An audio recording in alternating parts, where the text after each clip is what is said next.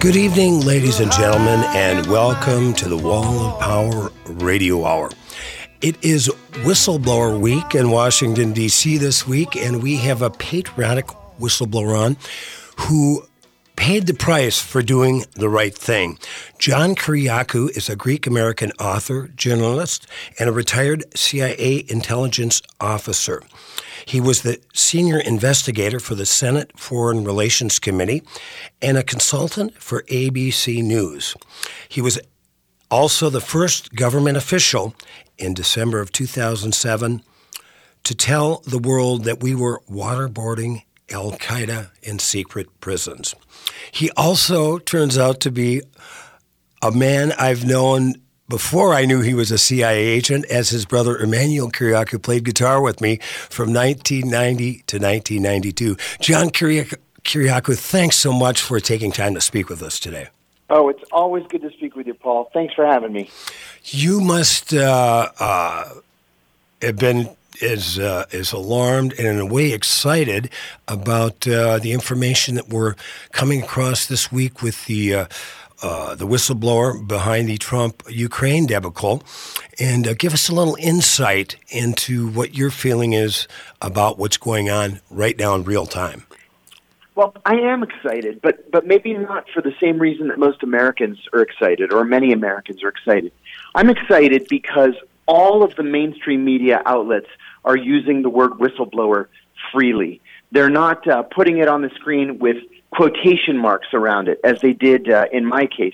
You know, when I first went public with my revelations on the CIA's torture program, it took my attorneys a year to convince the news networks, specifically CNN, Fox, and MSNBC, to stop calling me CIA leaker John Kiriakou and to start calling me CIA whistleblower John Kiriakou. And finally, after a year, after I was convicted, they converted to whistleblower. But then even after that, MSNBC at least kept quotation marks around the word. With Ed Snowden's revelations, it became a mainstream word. And now with this new CIA whistleblower, I'm glad to see that they're using it. And before we get too deep into the conversation, Paul, let me tell your listeners, too, that there is a legal definition of whistleblowing. It's very simple. It's bringing to light any evidence of waste, fraud, abuse, illegality, or threats to the public health or public safety. A whistleblower's motivation is irrelevant. If he meets those other requirements, he's a whistleblower. Well, you did what, 3 years in federal prison for 23 months. What? Yeah, a long time. It is. John, tell we've had you on twice before, but it was a couple of years ago. So we have new listeners that have been listening to the Wall of Power Radio Hour. And for those that heard the first couple of shows and would like to be refreshed about your history, tell the people out there in Wall of Power Radio Hour land how you became a CIA agent and your motivations for doing that. Sure. I was in graduate school at George Washington University here in Washington, and I was taking a class called The Psychology of Leadership, in which we had to, as an assignment, we had to shadow our bosses for a week and write a psychological evaluation about them. I was working at a labor union at the time, the United Food and Commercial Workers Union, and my boss was nuts, and I was actually a little bit afraid of him. He was one of these old-school union organizers. He had his back broken by scabs in a strike. One of these old school guys. And so I'm shadowing him. And at one point in the middle of the week, we had an argument, and I called him a racist, which he was. And he got so angry, he set a stance and he put his fists up. And I actually recoiled. I remember recoiling because I thought, here it comes. But instead of punching me, he blurts out, "My penis is bigger than yours." And I looked at him and I said, "I quit. You're nuts," and I quit. And I walked out. Well, I wrote this up in my paper and I gave it back to my professor. And a week later, he sent me the paper back and gave me an A, and then wrote in the margin, "Please see me after class." Wow. So I went to see him after class. he asked me to follow him down to his office. He closed the door, and he turns and he looks at me and he said, "Listen, I'm not really a professor here. I'm a CIA officer undercover as a professor here. I'm looking for people who might fit into the CIA's culture. Would you like to work for the CIA?" Wow. And I was recruited. Wow. So I went from grad school to the CIA. John, I just want to jump in here and say my boss is nuts too, and I'm self-employed.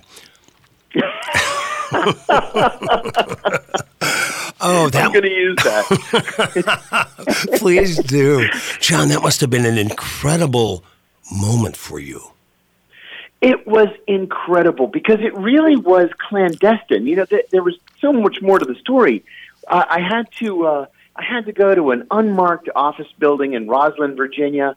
I was interviewed by a guy who never told me his name. And then I had to go to an unmarked building in Vienna, Virginia. I was interviewed by a psychologist, a psychiatrist, and an anthropologist. They asked me crazy questions like, describe your relationship with your mother, or have you ever betrayed a friendship, or was your father the disciplinarian in the family? And then they told me to go into the next room and give them some hair, some piss, and some blood, and next thing I knew, I was in. Man, oh man, oh man. Now, did they tell you while you're going through these preliminary procedures before you became a bona fide CIA agent not to tell anybody what you're doing? Yeah, I couldn't tell anybody. And I said, listen, I'm going to have to tell my wife because I had gotten engaged the year earlier and I got married during the process, and they said, tell your wife, but don't tell anybody else. Wow. And I didn't.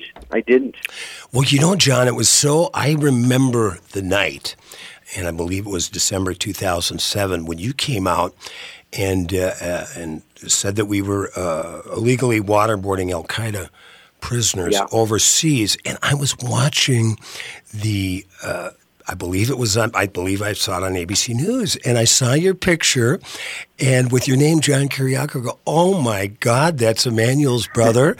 I met you, John, at Emmanuel's wedding in Newcastle, Pennsylvania, along with your lovely family, and it blew my mind.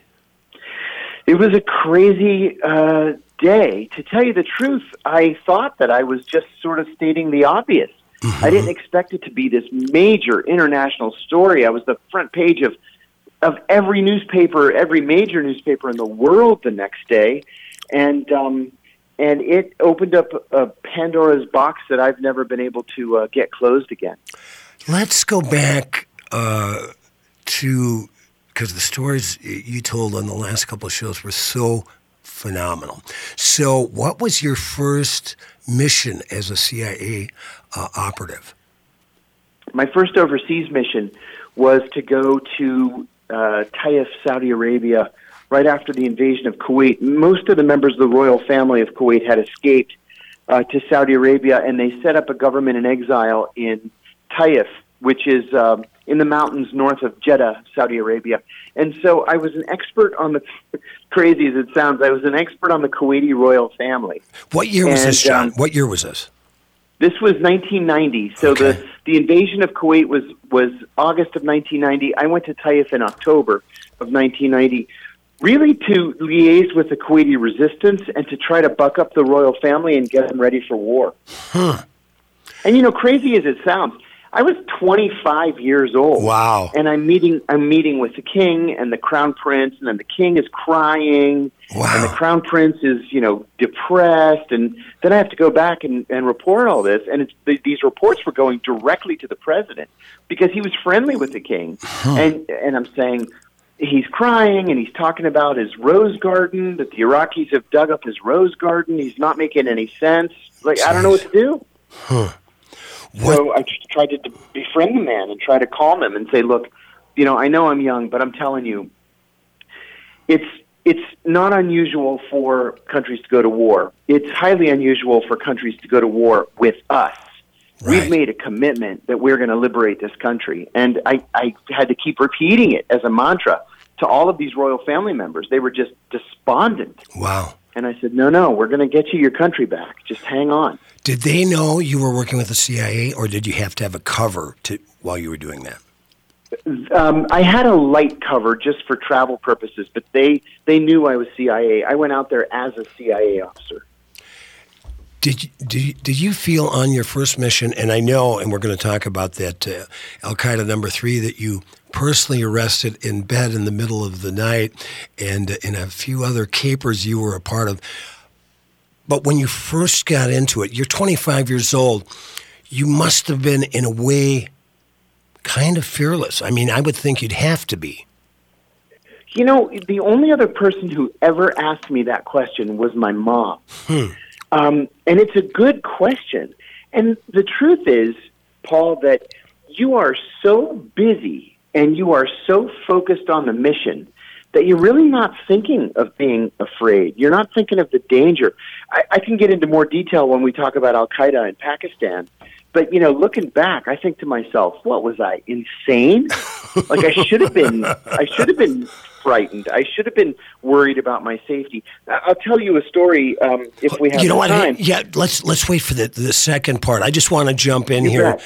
John, because we've only got about 20 seconds left in this segment on the Wall of Power Radio Hour. But your mother was an absolute delight. She reminded me of my mother. And I got to be able to hump your dad's equipment. He was a great piano player. It was a 4-hour gig, and then help him go home at about 3 or 4 in the morning. More with John Kiriakou on the Wall of Power Radio Hour after these messages.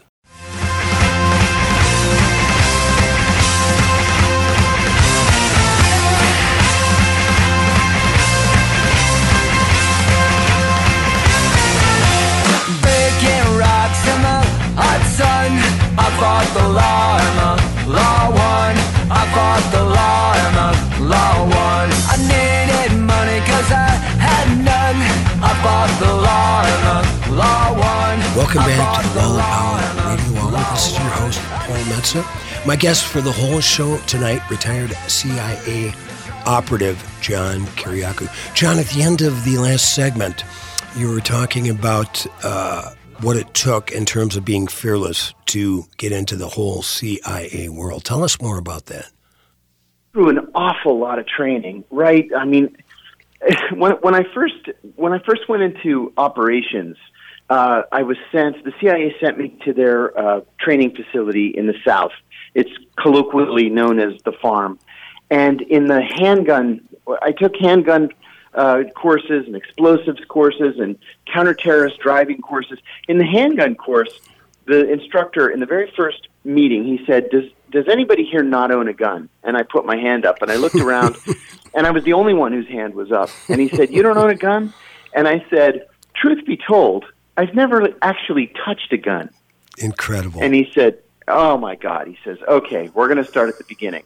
Well, 8 weeks later, I was decorated for marksmanship. Incredible. I had a knack for it, just a natural ability, and I actually went into competitive skeet shooting. I was so good. But I had... That's incredible. I had good teachers, and then they moved you from there into explosives, and then from explosives into lots and lots of driving courses. So when you go overseas... Let's hear about these driving courses. Yeah. Yeah, they send you out to the desert north of Las Vegas, and you start in small towns, you move to cities, and you do these exercises on ranges that the CIA either owns or contracts, and you're crashing through roadblocks, and you're crashing through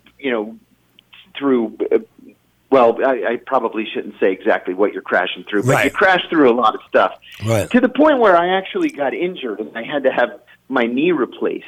But this is serious crashing, right? I guess so. And yeah, I've got the nasty scars to prove it. And then they send you out to the desert in Nevada to do the counterterrorism part. So they teach you how to, drive in sand and drive over dunes and how to get out of a dirt road village when somebody's trying to kill you. And, you internalize it, Paul, and it becomes a normal part of your way of living. And so you're overseas in these dangerous areas, or in some cases, what are called denied areas, places where Americans aren't really supposed to be, and you're driving like a normal person because you know that if it hits the fan in one split second, you're going to fall back on your training and you're going to be able to get out of there. Now, I have to think, though, when you're over in the States training, knowing nobody, no bad guys were chasing you, driving through the dunes, driving really fast, doing the sharp turns, must have been kind of fun for a little bit. Yeah, it's fun, except you do a lot of vomiting. Like, when it's not your turn to drive anymore. Yeah, it's not your turn to drive anymore, so you get in the back seat while your buddy can drive, and boy, the windows better be open. It's like sounds like something in the 70s when I was coming home from rock concerts. But anyway, so you get all this training. So how long does the training routine last? Well, it depends. If you go into operations as soon as they hire you, it lasts about 18 months. Okay, for the rest of us, it lasted about a year. Yeah, it's a long time. I didn't need the whole CIA 101 course because I had already been in the CIA as an analyst for 7 years before I switched to counterterrorism operations. So I knew what the CIA did. I knew who did what and what offices handled what issues. I didn't need to do all that stuff. I just needed the hands-on operational training. And I'm glad I did because when I finally got to Pakistan, it saved my life. Let's talk a little bit because that's an incredible story. You've got a couple incredible stories concerning handguns and bad guys. But so what was, as a CIA analyst, what did that entail? Yeah, it's pretty simple. You become the expert, the U.S. government's leading expert on an issue. And you sit in a cubicle in Langley, Virginia, and think the big thoughts, and you write papers for the president, the secretaries of state and defense, the national security advisor, and then you sort of jet around the world as your expertise is needed. Wow. I had the curse of speaking Arabic, and so I was rarely needed in London and Paris and Rome. I was usually needed in Yemen and Sudan and lovely vacation destinations like that. When did you learn to speak Arabic? The CIA taught me to speak Arabic. Let's see. I started in 1993. I did a year at the CIA language school, and then I went to Tunis to learn Gulf dialect Arabic, and then I spent 2 years in Bahrain. As it's a little tiny country in the Persian Gulf, just off the coast of Saudi Arabia. Same size and same population as Pittsburgh. And I was the head of the U.S. Embassy's economic section there. Well, it must have kind of worked for you being a Greek-American with kind of olive skin and dark hair. You kind of had some of those qualities of those people. So blending in I have was the easier. ability to blend in. Yeah, I could blend in a lot of places around the world. So when did you start being the analyst, and how long did that take before the counter-terrorism? Well, I started as an analyst, and I did that. Let's see, from 1990 to 97. I went into the counterterrorism operational training in 97 through 98, and then I was in Greece from 98 to 2000, doing counterterrorism operations, and that was trial by fire, or I should say baptism by fire, because people don't realize or didn't realize at the time, Greece was one of the most dangerous places in the world to be an official American. We spent more money on security and counterterrorism in Athens than we spent in Beirut. There was a group called Revolutionary Organization 17 November, which had killed our station chief, 2 of our defense attachés, a couple of soldiers. There was an associated group called Popular Revolutionary Struggle that killed dozens and dozens of Greek policemen, and they targeted the American embassy as well. And that was the first attempt on my life was in Athens. I had to be evacuated in August of 2000. And that particular, I know you're very proud of your Greek heritage. That must have been fighting. It's hard to take. Yeah, it's hard to take, but it must have been a very personal Oh, boy, thing. was it. Yeah, it was very personal. Because, I've been to Greece a million times before being assigned there. And you go, and the beaches are beautiful, and the islands are beautiful, and the food is great, and the people are friendly. But when you're living there as an official American, especially as a CIA officer working on terrorism issues, it's a completely different world. I was specifically working against this group 17 November. Hey, John, hold on for 1 second. Yeah. We've just got a few seconds left in the second segment here. We've got John Kiriakou, retired CIA agent, on the air, and I want you to continue that story working in Greece, and then we got to get to Pakistan, and then when things get really nuts. John Kiriakou, I'm Paul Metz on the Wall of Power Radio Hour. Back in a bit. Wall of Power Radio Hour. Welcome back, ladies and gentlemen, to the Wall of Power Radio Hour. This is your host, Paul Metz. My guest for the whole show is a man who has a storied history working with the CIA, spent some time in prison as a whistleblower, and happens to be a very good friend of mine. John Kiriakou. At the end of the last segment of the Wall of Power Radio Hour, you were telling us about working against a particular terrorist organization in Greece. Right. It was called Revolutionary Organization 17 November. And what is 17 November? What does that signify? Yes. On the 17th of November, 1973, the military junta that ruled Greece at the time drove tanks onto the grounds of the university there, the Athens Polytechnic University, and opened fire on unarmed students. The government says they killed 38 students. The students say that more than 500 were killed.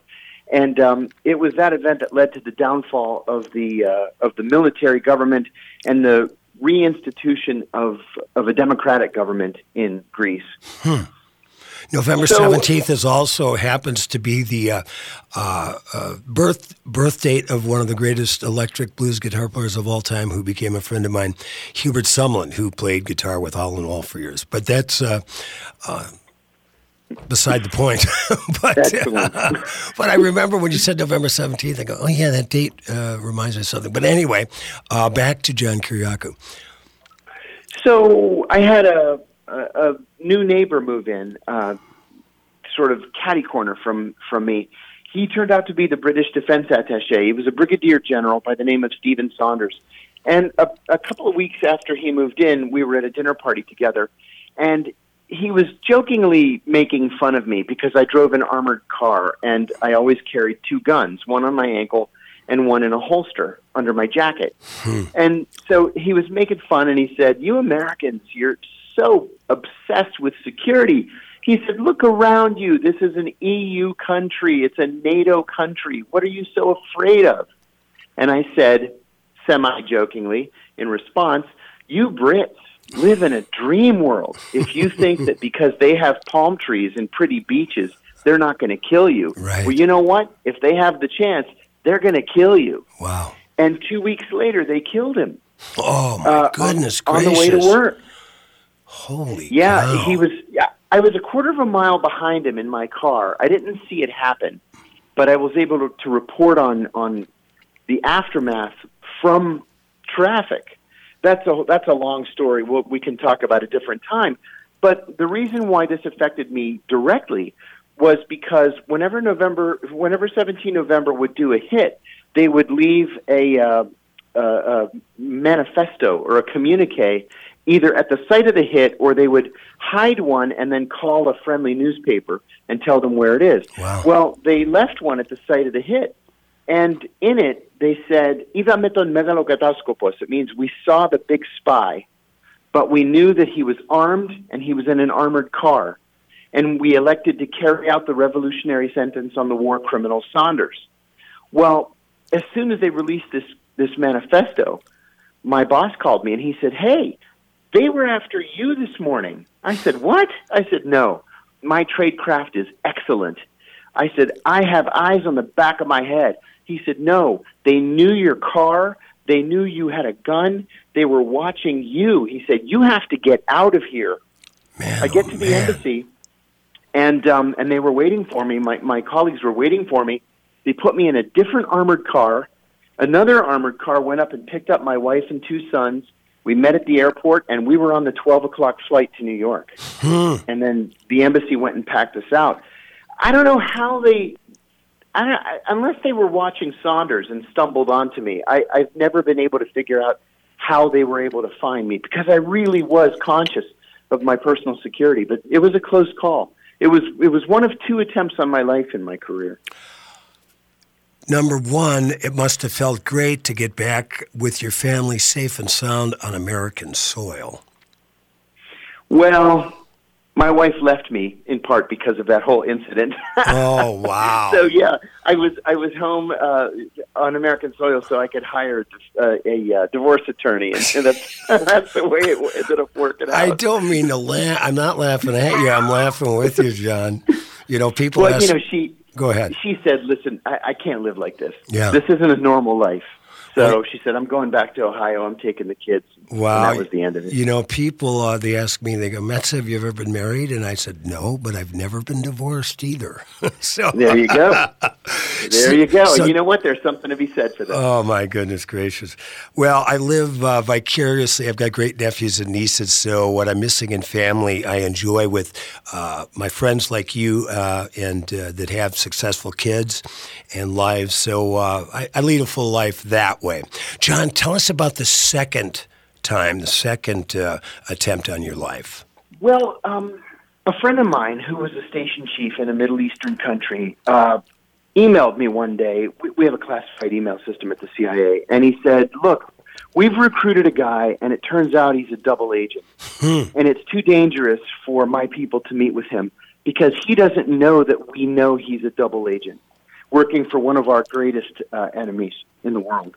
He said, could you pretend to be me and come out here and handle this guy? And I said that I could. It sounded like an exciting prospect, something totally different. Yeah, but when they say handle, what exactly do they mean? So handle means meet with the guy, extract intelligence from him, but all the while, don't tip him off that we know that he's really not working for us. So there's a lot of security and counterintelligence that goes into this. Counterterrorism was my specialty, not counterintelligence. So this was a real learning experience, and it ended up resulting in me becoming the chief of counterintelligence for the CIA's Counterterrorism Center. Anyway, I digress. You're a badass, John Kiriakou. Let me tell you that right now.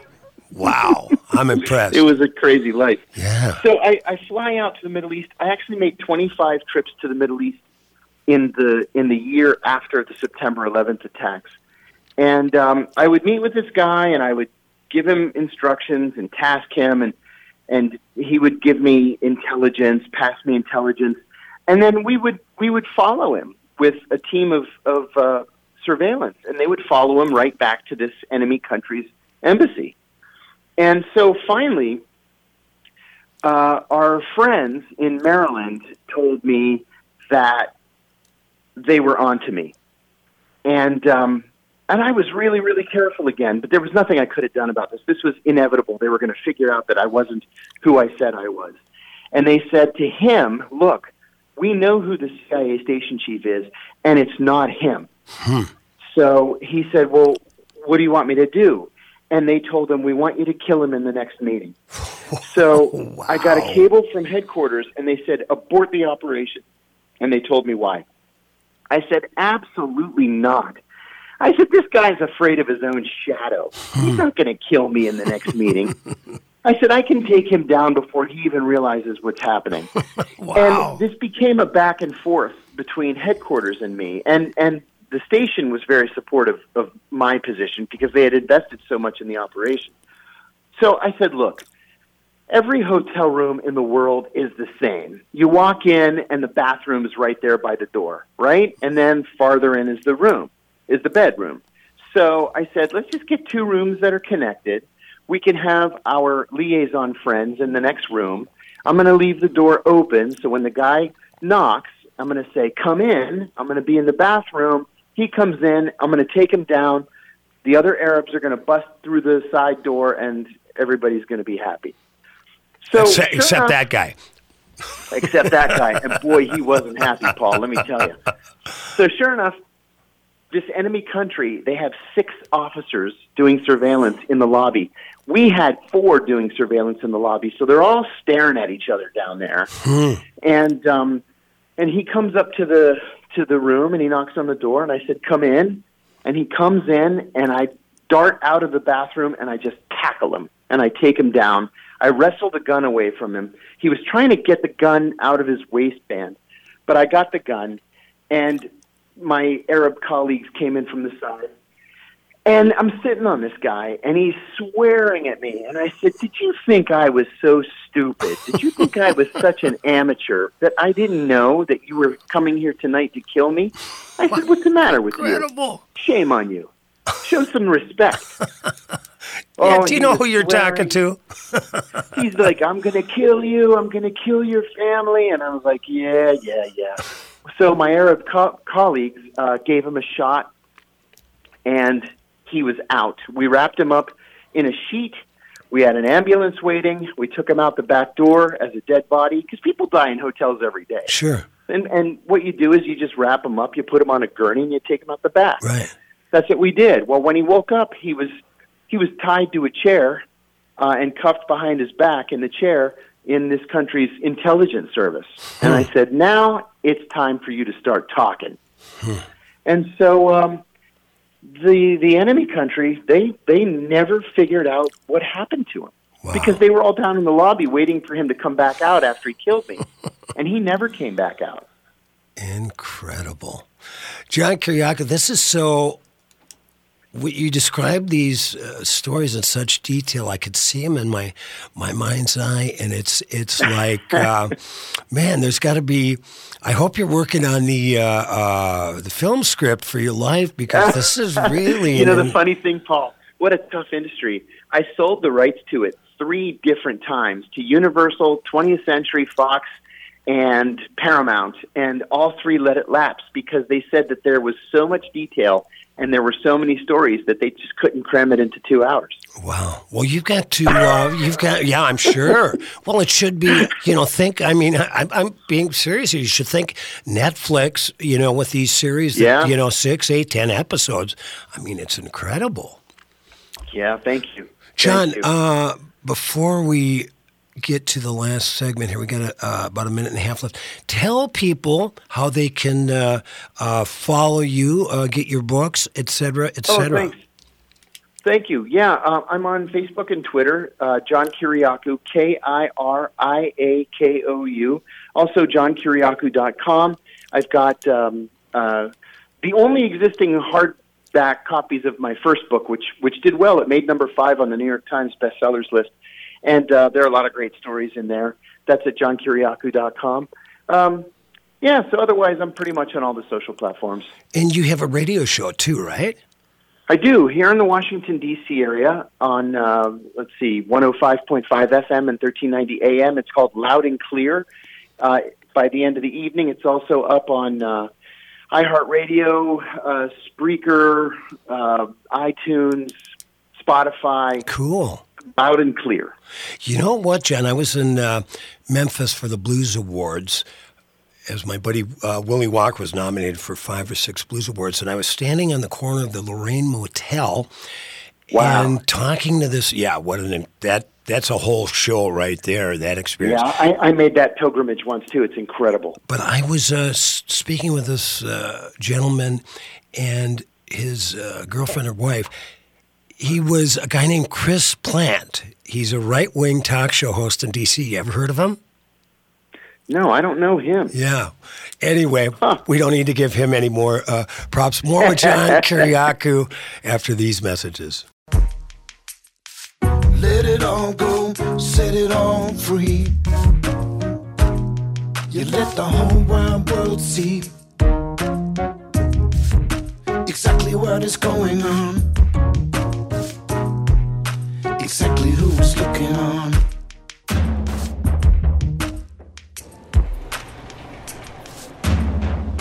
Stories start to leak, they color your name. Welcome back, ladies and gentlemen, to the Wall of Power Radio Hour. This is your host, Paul Metsa. My guest and friend on for the whole night tonight. It's just been a fabulous show. I'm so enjoying it. retired CIA operative John Kiriakou. Now, John, you told the story in one of our last shows. We've had you on twice, but it's such a dynamic story. I'd love to have you tell it again when you got Al Qaeda number 3 out of bed at gunpoint in the middle of the night. In the middle of the night, indeed. It was late March of 2002. I was the chief of counterterrorism operations for the CIA in Pakistan. And we got word that Abu Zubaydah was somewhere in Pakistan, and we had to catch him. But the problem there is Pakistan is the size of Texas, and it has 180 million people in it, and you can't just say he's somewhere in Pakistan, go catch him. So it took me about 6 weeks before I was able to finally narrow it down. I asked headquarters to send in what's called a targeting analyst to help me. I told you earlier that as an analyst, I was thinking the big thoughts and writing papers for the president. A targeting analyst has a completely different job. His job is to just go through metadata, reams of data, sometimes thousands, hundreds of thousands of pages of data, to try to find somebody, to try to geolocate them, usually so we can either kill them with a drone or snatch them with a SEAL team. So we brought in one of the best targeting analysts in the CIA, who happened to be a friend of mine, and he worked on it for several weeks, and then finally he came to me and he said, look, I can't narrow this down to any fewer than 14 sites. He could be in any one of these 14 sites. I don't have any idea which one it is. Well, we had never done more than 2 raids in one night before. You break down the door of 2 places simultaneously, you grab everybody inside, and then you interrogate them. And how many, let me just ask you quickly, John.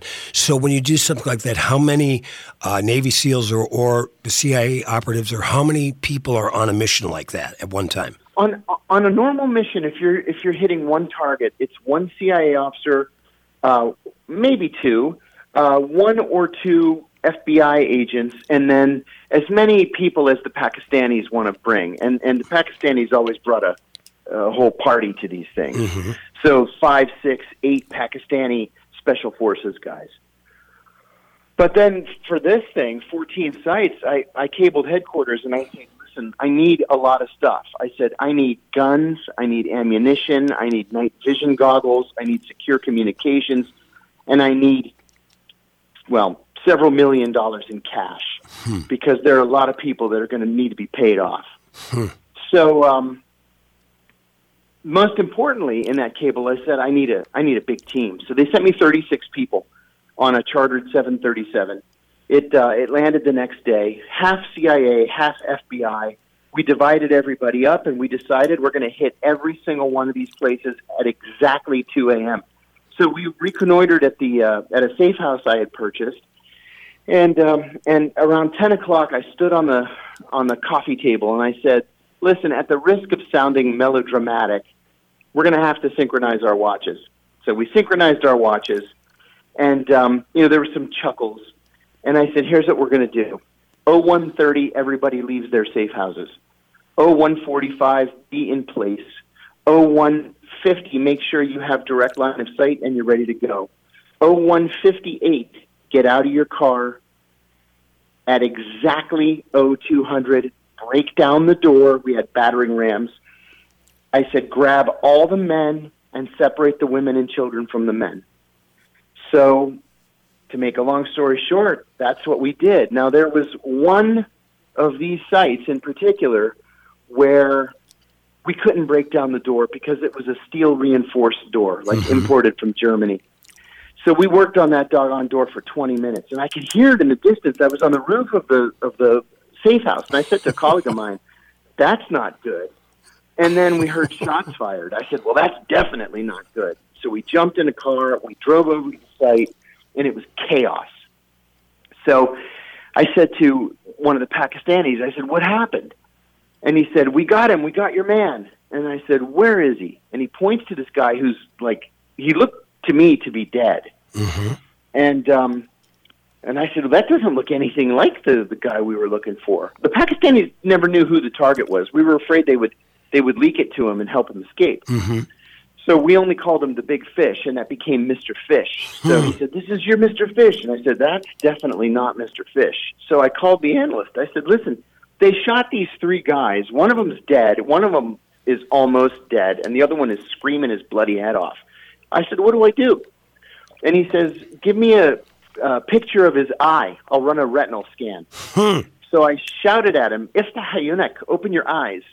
But his eyes were rolled back in his head. And like I say, he was so severely wounded. He was really on the brink of death. Right. So I said, he can't open his eyes, and I can't get his eyes open. They're rolled back in his head. So and John, we've got about 1 minute left. So tell the story. Just give me a picture of his ear. So I got a picture of his ear, sent it to the embassy. The embassy sent it to headquarters. It was him. We put him on a plane. 2 nights later, he went to a secret site, and he's been locked up ever since. John Kiriakou, that was one of the most incredible stories I've ever heard. And I have to say, after 5.5 years of interviewing great people with great stories on the Wall of Power Radio Hour, you just jumped with that story, the way it was told, to the top of the list, my brother. Oh, thank you, Paul. It's a real pleasure. No, it's been great, John. I want to ask you one question here with the minute we have left. I have a friend of mine that served in the Vietnam War, and when he got back, and he was in the middle of everything, of fighting and all kinds of dangerous stuff, his life back in the States, though he was safe and sound, he missed the thrill. Yeah. Of what he was going through. Have you ever had those sort of feelings? Oh, I still miss the thrill. I think about it every single day. And I resigned from the CIA 15 years ago, and I still think about it every single day. I miss it very much. For all of you out there in the Wall of Power Radio Hour land, check out John Kiriakou, his story, the 20-some months he did in the prison for doing the right thing. He's one of the great American patriots, a really great guy, as you can tell from this interview, intelligent and balls the size of Mexico. John, thank you so much. And it's always great to speak with you. And you have a wonderful weekend, brother. We'll talk to you soon. Fantastic, Paul. Thanks. You too. Thanks for listening to the Wall of Power Radio Hour. This show is produced by Paul Metza, engineered by Brett Johnson, and we'd like to thank our guest, John Kiriakou. What an exciting show it was. I've got a bunch of shows myself coming up, celebrating my 40th anniversary in town, culminating with a big show, Skyway to Hell 40 at the Parkway Theater on December 23rd with a bunch of my favorite musicians. Go to paulmetza.com for more info, and like my dad used to tell me, remember to be kind and make someone happy.